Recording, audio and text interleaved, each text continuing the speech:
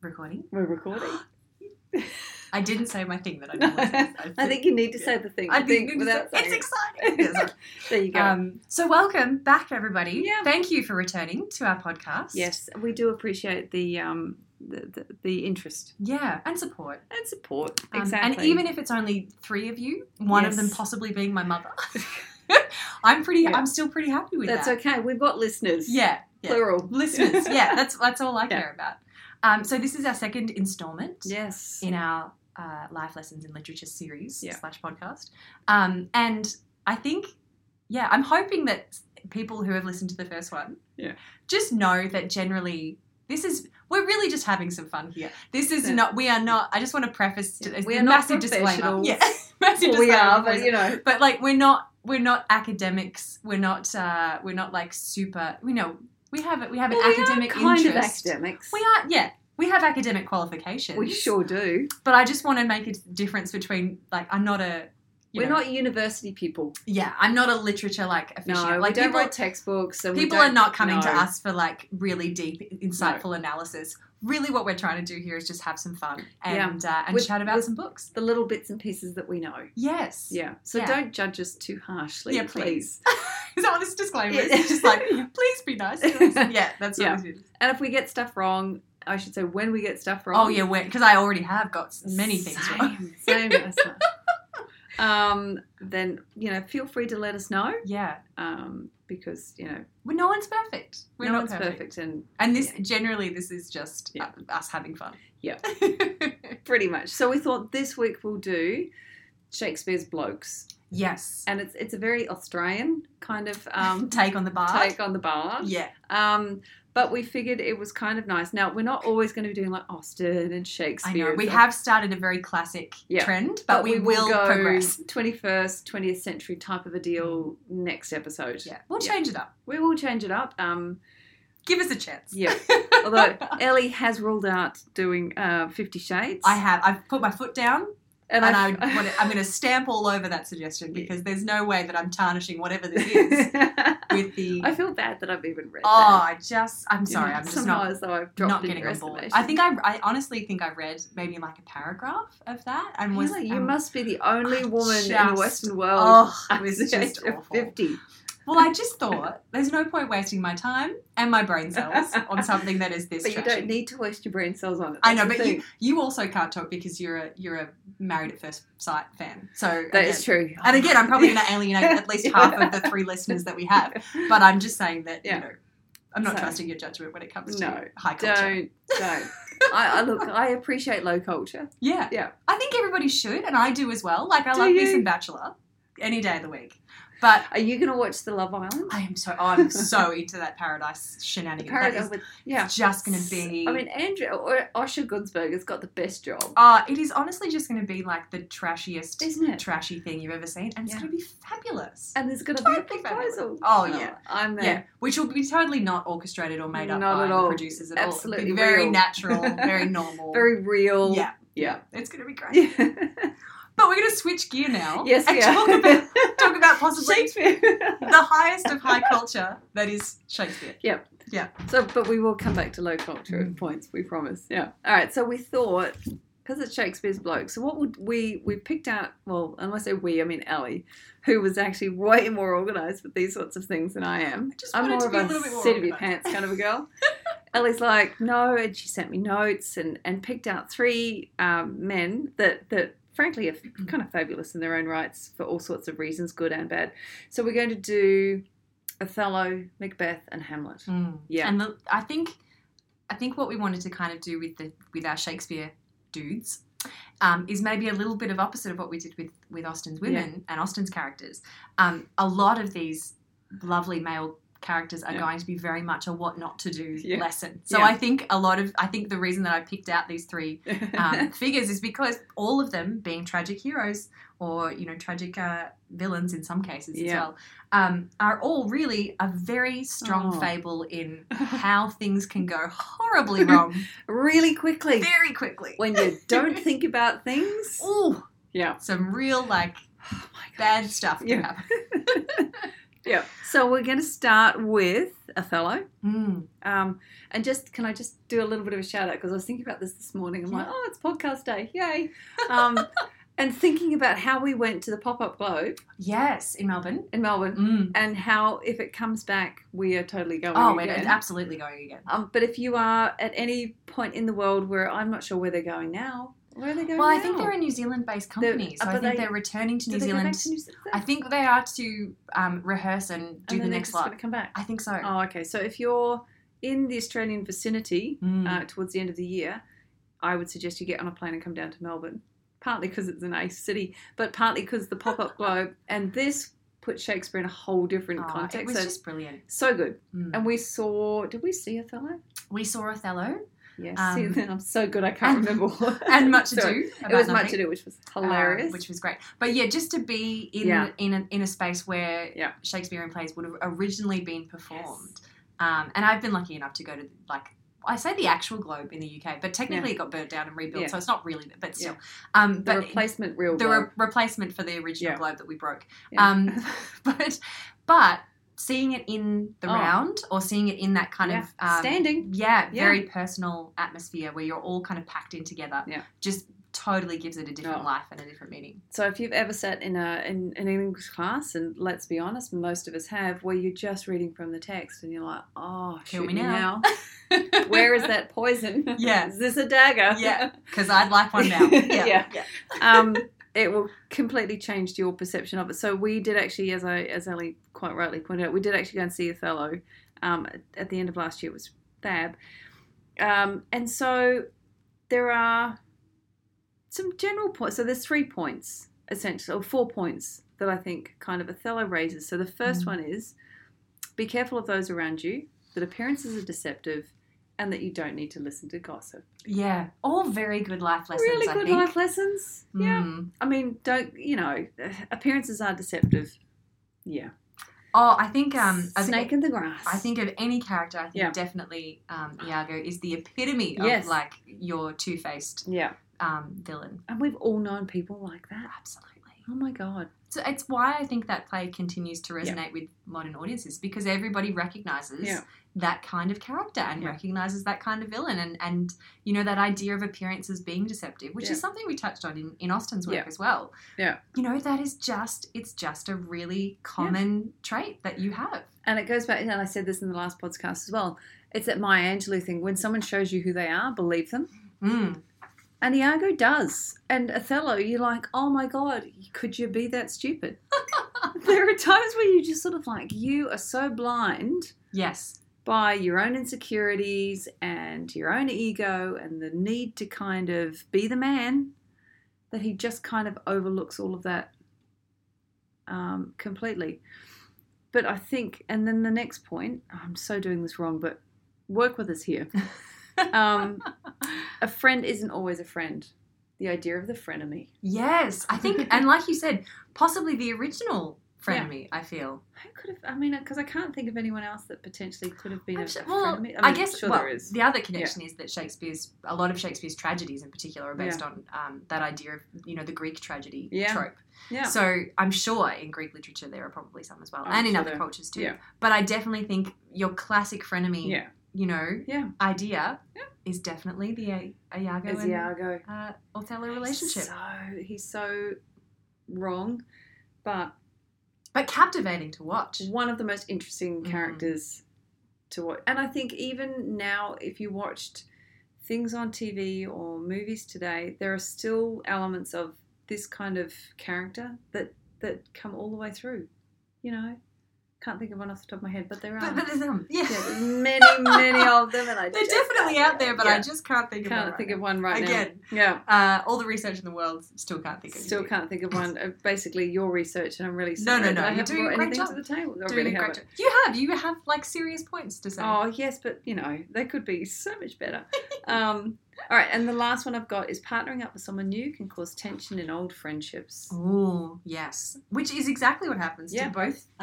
Because really, if you look at Othello as a play, it's actually the presence of Desdemona and their relationship as a couple that really kind of, Yeah. causes most of the friction. Because she comes between the mates. She does. And it's the Shakespearean equivalent of the girlfriend disrupting the Saturday afternoon football, isn't it? I love that analogy. That's exactly what it is. Yeah.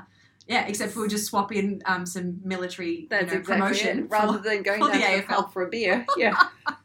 To watch the footy. Yeah. It's like, so now you're going to a shopping centre to sit outside and go shopping with the girlfriend type of a deal. Yeah. But again, I think part of the the criticism of Othello is very much based on the fact that he's now besotted by his new wife. Yeah. And that idea of which, is a very Shakespearean kind of quality of the time. But that idea of being kind of, unmanly or demasculinized, that's not a word, by your woman in your life. But, well, not being blokey enough. Not being blokey enough. I mean, there are many crude kind of expressions, so basically you can... Fill in the blanks. Fill in the blanks there, but it's sort of like someone comes along. And I think women do this too. I think women also, when they hook up with somebody new, quite often will go so far into their relationship with the new person that they actually forget that they've got friends. Yes, and it's that total thing of not being able to balance the new relationship and the old friends. Which I get, like it's it happens. But then at some point it's the pulling back and realising that you've actually got other people still in your life. That's right.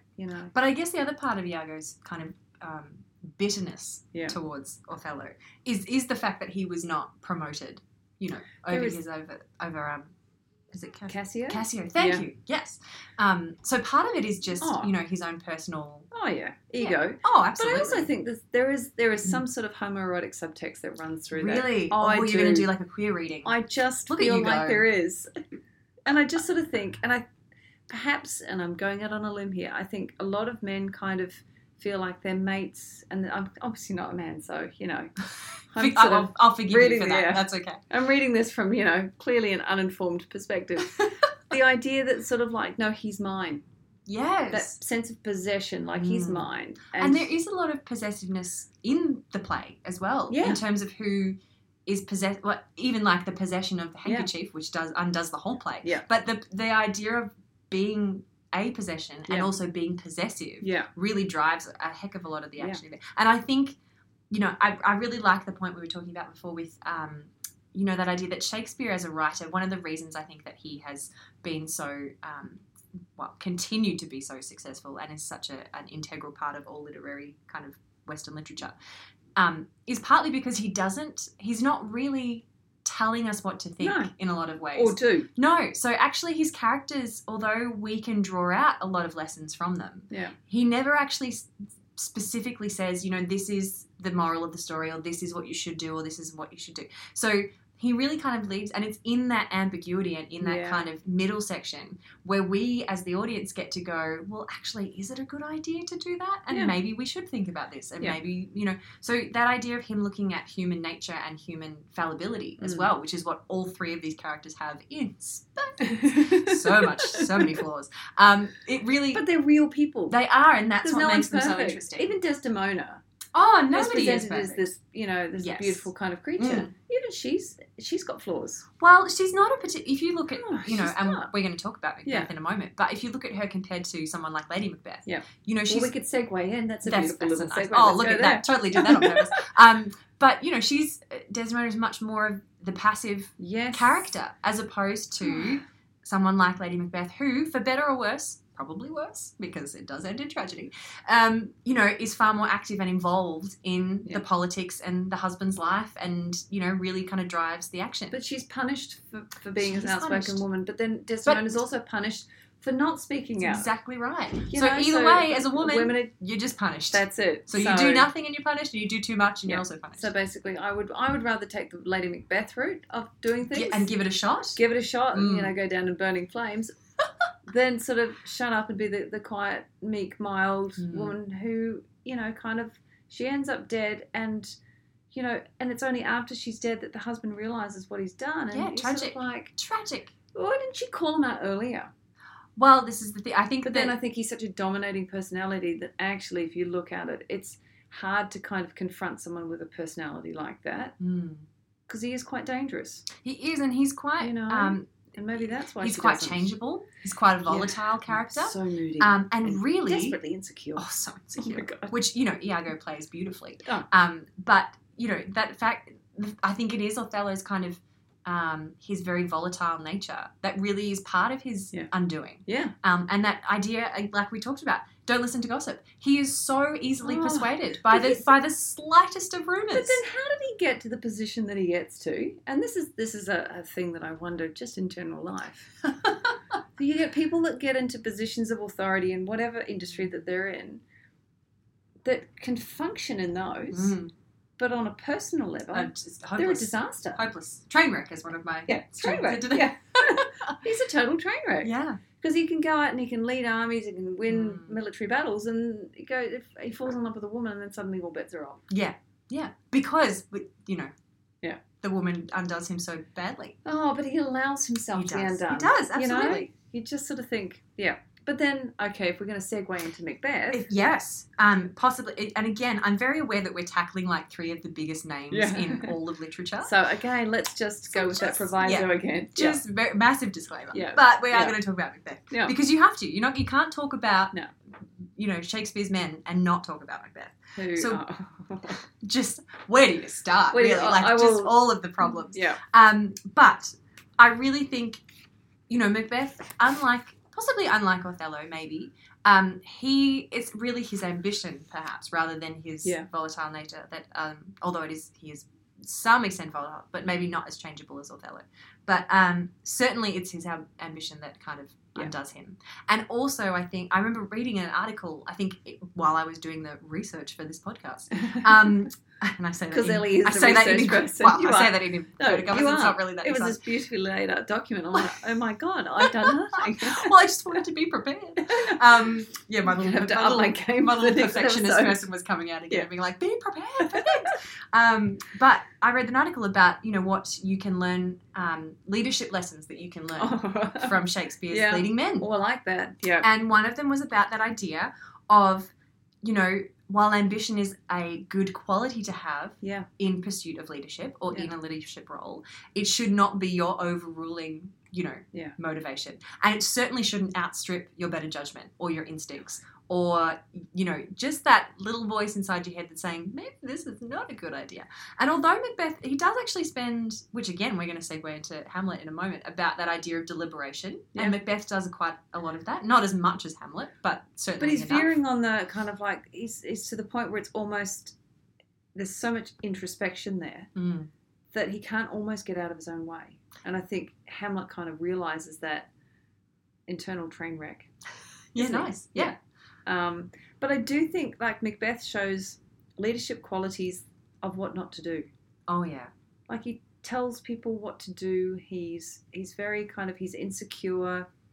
He makes decisions based on a bit like Othello. Flimsy. You know, quite flimsy evidence that's going on here. You know, it's a prophecy from the witches and then all of a sudden, okay, well now I have to follow through with this and become king. And you're going, well actually, could you spend just a little bit more time thinking about the ramifications of that? That's it. And also, as Banquo also says to him, you know, there's a whole aspect of that prophecy right at the beginning of the play that Macbeth just totally ignores. And it doesn't fit his purpose. That's right. And I think that's got to be take advice. That's got to be the life lesson, isn't it? Because I don't think that you, either as a leader or just as an individual, I don't think, you know, you can just don't just take the bits of information that suit your purpose. Like, don't it's just like listen reading to your horoscope and going, well, that doesn't apply to me, but that sounds just like me this week. So I'm going to listen to that bit and not worry about any of the other things. And it's, no. You can't if you're going to get advice, and it's like if someone's going to kind of come up to you and go, do you know what? It's X, Y, and Z. Or when someone says but in a conversation, there's X, but Y. Yeah. And automatically you only think from beyond the but. You don't think about the prior, and I think that's kind of what he does here. It's sort of like, yeah, and he's just taking the little pieces that suit his purpose. Yeah. So I think the big thing about the ambition as well is that idea of the intersection between your ambition and your sense of like morality and your morals. And I think that really and not losing sight of it. The major life lesson of Macbeth is just don't lose sight of those morals because they can lead you to some pretty dark places. Yeah. And I think if we're talking about life lessons, that's a big one. Yeah. That's a big one. Don't sacrifice your sense of self for Don't go murdering people. basically, yeah. Rule 101, don't Yeah. murder someone. Yeah. Yeah. That's our Yeah. number one rule for life, everybody. But don't. Yeah. I just think that idea of, you know, I think when you're in a particular space or you're driving towards a particular thing that you are, you know, ambitiously trying to pursue. Yeah. It is still really important to think about other people and to think about the consequences of your actions and think about how things are going to play out. Which Macbeth does a little bit. You know, he tries to envision what can happen, but he really, he even says at one point, you know, but nothing's going to really overtake or overleap my vaulting ambition. There's that whole kind of part of his, one of his soliloquies where he's talking about that he knows in the end, regardless of how much he debates and how much he thinks about it and how much he worries about the moral side of things, his ambition is going to win out. And I think that really that moment of him... But then that's self-justification, isn't it? It totally is. And I think like that is the big no-no. That's the big... Because I can go, oh, well, you know, these are all the reasons I shouldn't do it, but I'm going to go ahead and do it anyway. Yeah. Don't do that. No. Because if your gut instinct is don't do it because it's a bad decision, listen to your gut instinct. Yeah. And if there is a niggling doubt, that's probably there for a reason. Yeah. So why don't you listen to like a trusted friend rather than 3 randoms who pop up True. out of nowhere and this is the thing, it's like, you know, if you've got one really great friend who can go, okay, does this sound... But then we can also say, if we think of, you know, the people that influence Macbeth or have some influence over him, you know, you can't talk about Macbeth without talking about Lady Macbeth as well. And she's really there stoking the fire, but then she's poking him along. Really, she's a woman in a man's world. She is. And she's exceptionally pragmatic. And I would say she's probably more gifted as a leader than Macbeth is. Probably. I know there's been a lot of discussions about Lady Macbeth kind of using Macbeth as his, you know, as her way of kind of sorting things out through her husband, which, you know, no woman has ever done before. Oh, no. Much. Yeah. But I do think that, you know, the person that he does seem to listen to the most is her for most of the play. Yeah. And, you know, I think to some extent people do. That's true. And to some extent she does call him on his crap occasionally. Like she does say, you are a weakling. Give me that knife. And that's right. Far out, you couldn't do it. Let me just go sort this out myself. Yeah. So there is a little bit of that. But I do, maybe, again, a bit like Othello, choosing the people or thinking about the choice of people that you are listening to, I think is also a little bit of a moral in there. But then again, maybe he listens to her because she feeds into what he's telling himself already. That's right. He's the voice that he wants to hear. Yeah, he wants to hear it. Not the voice that but then she gets the blame for it. Yes, and she gets she quite harshly criticised, I feel, generally. Yeah. You know, there's lots... I remember even in high school when we used to do topics on Macbeth, it would always be about, you know, is Lady Macbeth the true villain of the play? Is she, you know, really responsible? Which is a great question. It's a great question, because that relationship is always going to be up for debate, because, again, it comes back to that ambiguity that Shakespeare leaves it open as you, as the viewer or reader, to kind of make up your own mind. But I do think that you're probably right in that she feeds this self-obsession that he has, and she feeds his ambition that already exists without her being there. Yeah. She's just kind of adding and reinforcing the things that he wants to hear, which is something that he likes to do a lot. Yeah. Just listen to the things that I want to hear, not the bad side of the prophecy or the downside of... But she can't retreat from that. So like when she figures out that, you know, it's gone to the point where she doesn't want to be involved anymore, he's so far gone that he's not really listening to her. No, and there is a point where she does lose that influence over him. That's it. And he's like, no, and he's gone, he's left her. Mm. And he's like, no, I'm the king of the world. I'm going to strike out on my own. I got this, babe. Don't worry about it. Yeah. Yeah, and she's like, I've lost the plot. Yeah, she goes, this is really not good. Well, not literally, no. That's wrong. Well, you know, she doesn't. There is a very tragic scene of her death, so you know maybe she does lose the plot a little bit. Yeah. The whole imagining the blood on the hands, I think, classifies as going a little bit loopy. A little bit loopy. Yeah. And speaking of loopiness, yes. Oh, nice segue. Nice work. Yeah. So possibly one of my favorite leading men, I would have to say. He's a great tragic figure. He is. He makes me want to reach through the pages and give him a really good shake. I know. Really. Again, he's one of those characters that you love to just hate a little bit. Because he's a man-child. Oh. You know? And again, just... Avoid man-children. But yeah, I think that's the other underlying... And just, I think also just just a whole barrel of concerning issues wrapped up in one dude. So we are obviously talking about Hamlet. Yeah. And I think nice preamble, but also a nice segue as well. Yeah. So I think you can't talk about Hamlet without, can we just raise the fact that he is just bizarrely obsessed with his mother's sexuality, I think, as well. Yeah. There's It's a real weirdly involved yeah. situation going on there. But then I think, could I give him a little bit of leeway? Sure, go for it. By saying that I think sometimes when you're grieving, your perception of the world and your reactions to things are so heightened that you respond in quite inappropriate ways. Yeah, or absolutely. ways that are, not rational to other people, but in your head make perfect sense. Yes.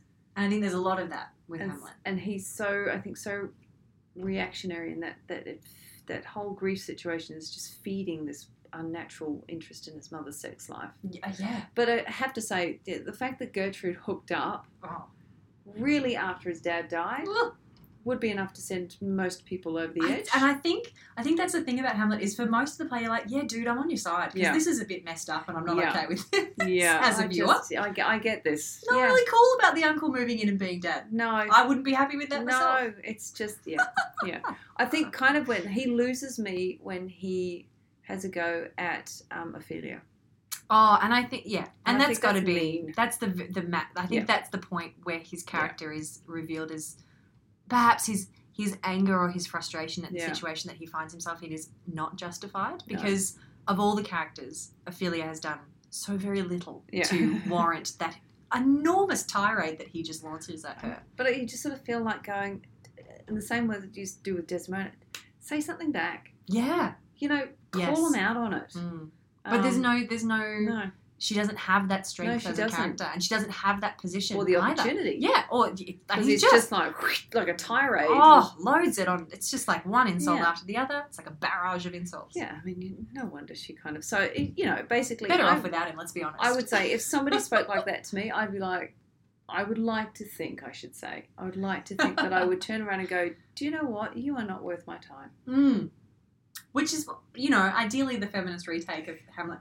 But, I think in the time that she's given and the character that she is, there's not a lot of options other than just totally crushed by his horrible, horrible things. But he feeds on that negative energy that he creates. And I'm like, you're an odious human being. Well, I find that quite funny because when I was doing the research for this, I was thinking about the fact that actually Hamlet, he's a highly educated, very intelligent character.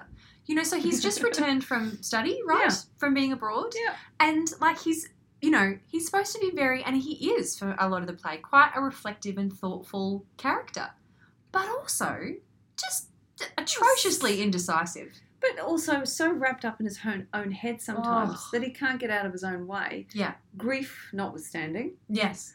Oh, you just sort of think, oh my God, and even people that try and help him, he pushes away, which again, you can kind of understand contextually with, stuff that's going on, but you just sort of think, no. Yeah. So, but that's the procrastination. Oh, and I think he's got to be the absolute just icon of procrastination. But again, it's spends 90% of the play thinking about the thing that he might or might not do. Yeah. Just so infuriating. Yeah. And I think, the funny thing about Hamlet is that he's quite hesitant and indecisive, but then all of a sudden he's prone to quite rash actions. It is a bit like Macbeth, like you think, and then you go off and do some random bad thing. Yeah. That is totally counter to all the things that you were just thinking about and talking about before. Don't do that. Don't do that. Don't do that. So that's a what not to do, That's a what not to do. Yeah. I think Hamlet is really about the danger of procrastination and hesitating too much. And the danger of acting when you're in a mental health headspace that perhaps... No decisions should be made. No. Just, Don't be in charge of anything when you're in that headspace. You need to be kind of around people that love you, which I suppose Ophelia does love him. Yeah. But he rejects that so violently. And unjustified, I think. I think that's why that seems so shocking, is because it's so unjustified. So I think one of the things that we drew out from Hamlet was that idea, maybe the lesson of, much like Macbeth is trying to strike a balance between ambition and morality, I think Hamlet is also trying to strike a bit of a balance between thought and action. Yeah. So trying to, obviously obviously any decision that you make needs to be thought through, but there's a point where you have to make that choice and you have to decide on something. Even choosing not to do something is still a choice. That's right. And I think it's that making you have to be of the okay with it. It's the making of the choice that is the really important thing. And the thing I think that perhaps Hamlet doesn't do, like he doesn't really make an informed choice in spite of all of the procrastinating and thought and hesitation that has gone into whether or not he does the thing that he's meant to do. Yep. And then in the end he ends up doing something that's just really like, but come on. Do you know what? I've written here that sometimes not doing what others are telling you to do because your gut is telling you is a bad idea is a good sign that you shouldn't do it. And I think he acts, and you can kind of get the sense that he feels like it's the wrong thing to do, but then he's got the ghost going of his father saying, well, why haven't you done this? Yes. And it's sort of like, and it sort of propels him into making a bad, Again, don't listen to ghosts. The supernatural element is really getting a bad rap in all of these stories. So don't listen to witches, don't listen to ghosts. Yeah. Any supernatural poltergeisty thing that's coming to harass you, big life lesson to avoid it. Just avoid it. Yeah. So it's like, if your gut instinct is not to do something, then I think pretty much go with that. Yeah. You know? And I think that's maybe where his character falls down so dramatically. It's that inaction is really toxic for Hamlet. Yes. And also, in a way, kind of toxic for Macbeth as well. Yeah. And ultimately, that idea of not doing something, being seen as, unmanly, and also, not being decisive as being less than a man as well. Yeah. So I think there's a very kind of historical context, framework that's working on. But I also think modern men are kind of expected to be quite decisive and strong and clear and whatever else. And it's sort of like, well, you can be strong and clear about not doing something. Yes. You don't have to do a particular action just because, and Yeah, I totally agree. Yeah. And I was going to go somewhere else with that point. I know, I see where you were going. But I was just going to transgress into your point about that idea of, like you were talking about before, grieving, maybe not the best time. No. Not the best time to be making choices or decisions. I mean, I think you can give yourself a little bit of space, and then sometimes, quite often, a really huge loss in your life will provoke massive life changes anyway. And that's an expected part of the process for a lot of people. They sort of think, oh, okay, like, speaking from personal experience, I did. Like there was a huge but all of those things took a little bit of time. And then you do get to that point where you're like, okay, I need to make some changes. But I think if you look back on things that you did immediately after the event, sometimes they're like, that was a little unhinged. Yes. Maybe not, as I'm hoping your backstory doesn't include as unhinged as killing your uncle or something. No. But, no? Okay, good. Just checking. Not even, Just checking. I didn't even quite get to, I did contemplate killing someone, but it wasn't an uncle. Yeah. Okay. Yeah. Well, Again, it would have been a rash decision to make. True. I think murder is always rash. Murder's always Don't rash. you think? It's very permanent as well. Sometimes you can just think it and kind of get the satisfaction of just imagining it. Yes. Without needing to go and do it. It's taken a very dark turn, this podcast, all of a sudden, but that's fine. Just exploring a side of yourself, Kylie, that is going straight to the therapist. Okay. But I did like the little list. I just wanted to read out my little list of all of the things, all of the actions that happen, or the things that happen in Hamlet as a result, either directly or indirectly, of his procrastination. Yeah. So this idea of wanting to postpone stuff and not wanting to do anything and hesitating. So he slays Polonius instead of Claudius. Genius. Classic. Always good to get the wrong guy. Get the wrong guy. Yeah. Ophelia goes mad after her father is murdered and drowns. Yeah. So death of girlfriend that's a big one, I think. Rosencrantz and Guildenstern are dispatched by Hamlet to their deaths as well, which I think, again, little subplot that could have maybe gone differently. And they didn't need to die. Didn't need to die. And then also, the big one, Hamlet's mother ends up drinking the lethal cup intended for her son, who is then fatally wounded by Laertes in revenge for the death of the father and the sister. So just a absolute carnage of people who didn't need to be wasted unnecessarily, all because one dude couldn't get his act together and decide what the heck he was doing. But then, do you blame him? Or do you actually blame the fact that really Claudius is responsible? Well, I suppose that's... But I guess... And Hamlet's responding to that as any good son would. Well, yes, but I think there's enough points on this list for us to go, well, yes, Uncle set a chain of events, but Hamlet has really, like, made most of these decisions. Yes, or has. not made the decision, or not made them. And then that has made it worse. Yeah. So, yeah, Good point. I just think that, I think the buck stops with him is really the moral of that story. But it is that idea of that tragic train of events really comes from his tendency and his preference to always postpone things. Yep. So I think that idea and that lesson of like... Straight into... Yeah. And Othello does the same thing. Even right just before he kills Desdemona. Procrastinates. I'm going to kill you. Yeah. And you're like, well... Maybe we should have thought about it a bit more. Yeah. In a bit more detail. Yeah. But I think that idea of, coming back to our life lessons, that idea that, postponing things, procrastinating, hesitating. Yeah. There does come a point where really it's going to make everything a lot worse. Yeah. And that you can't just put things off forever. Like the most basic of life lessons. But really, I think something that all three of these men really demonstrate is that you can't just keep putting stuff off. But when they put it off for so long that the outcome is actually really negative, whereas if they dealt with it earlier on, yes, in whatever way that they felt the need to. Yeah, because there's not as much pressure if you deal with it early on. The longer you leave it, that's right. The longer you leave it, the worse it gets. Nice. Excellent cliche. Yeah. But that's totally what happens true. to all three of them, is that they wait until they feel, that so much time has passed that they have to make a decision. So they just grab at whatever choice, idea, decision seems to pop into their head. That'll do. So, and Excellent. usually it's murdering someone violently. Oh, look, there's a sword. Yes, quickly. And a tapestry. Stab someone. Yeah. So I just... Sorry. I was just thinking, we've got someone who's really lovely that we work with who calls the Macbeth killing of Duncan the stabby scene. Oh, really? Yes. I don't think I've love heard that. Yeah, The and I love that. scene. Yeah, that's great. It's fabulous. Yeah, it's totally true. It's a good sense of what happens in that scene. Yeah, definitely. Yeah.